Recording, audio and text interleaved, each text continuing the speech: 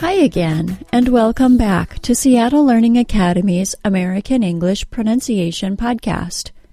My name is Mandy, and this is our 184th episode. In our last episode, I talked about the difference between the SH sound and S sound. I hope you remember, and I hope you've been practicing, because today I'm going to move on to the ZH sound, and the ZH sound is closely related to the SH sound. The S sound and SH sound in our last episode were both unvoiced sounds. Neither sound required our vocal cords to vibrate in order to produce the sound correctly. Both of these sounds have voiced counterparts, however. Those counterparts are the Z sound and the ZH sound. Although the difference between voicing or not seems so small that you could think that nobody would notice if you're using voicing correctly or not, believe me, it is noticeable. So let's practice it. First, let's review the SH sound. The SH sound is created with the front of the tongue somewhat flat toward the back of the tooth ridge. The air passes in a flat stream between the front of the tongue and the back of the tooth ridge. It sounds like shh. Say that sound after me. Shh. She, shine, mesh. Now I want you to say just the SH sound, and while you are saying it, place 2 fingers on the front of your throat. Do it with me.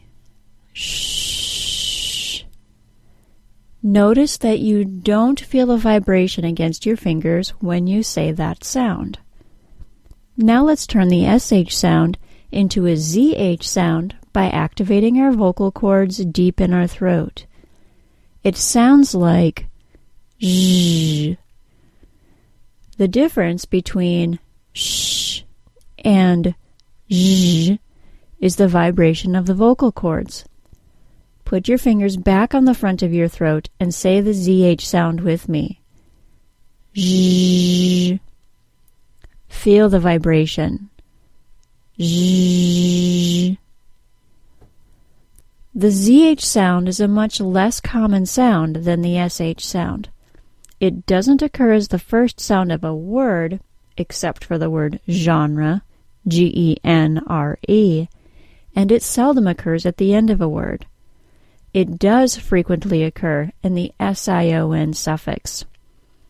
Let's practice it now. Make sure you're voicing the sound and not just using the easier SH sound in its place.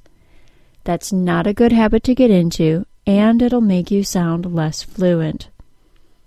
So repeat after me using a good voiced ZH sound. Vision, version, confusion, decision, explosion, precision.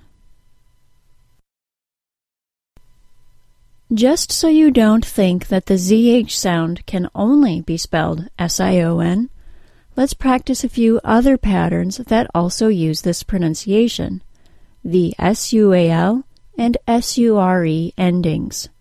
Again, repeat after me. Leisure, pleasure,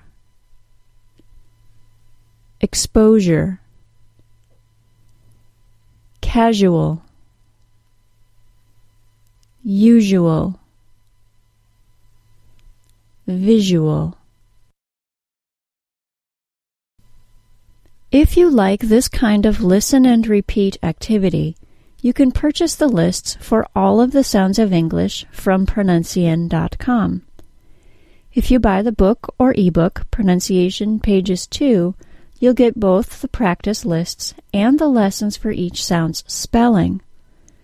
Or you can just purchase the practice lists, which you'll download as a PDF MP3 audio combination.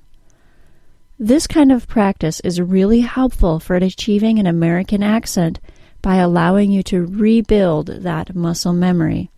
And I don't know any other resource that includes as many words as we do for each sound.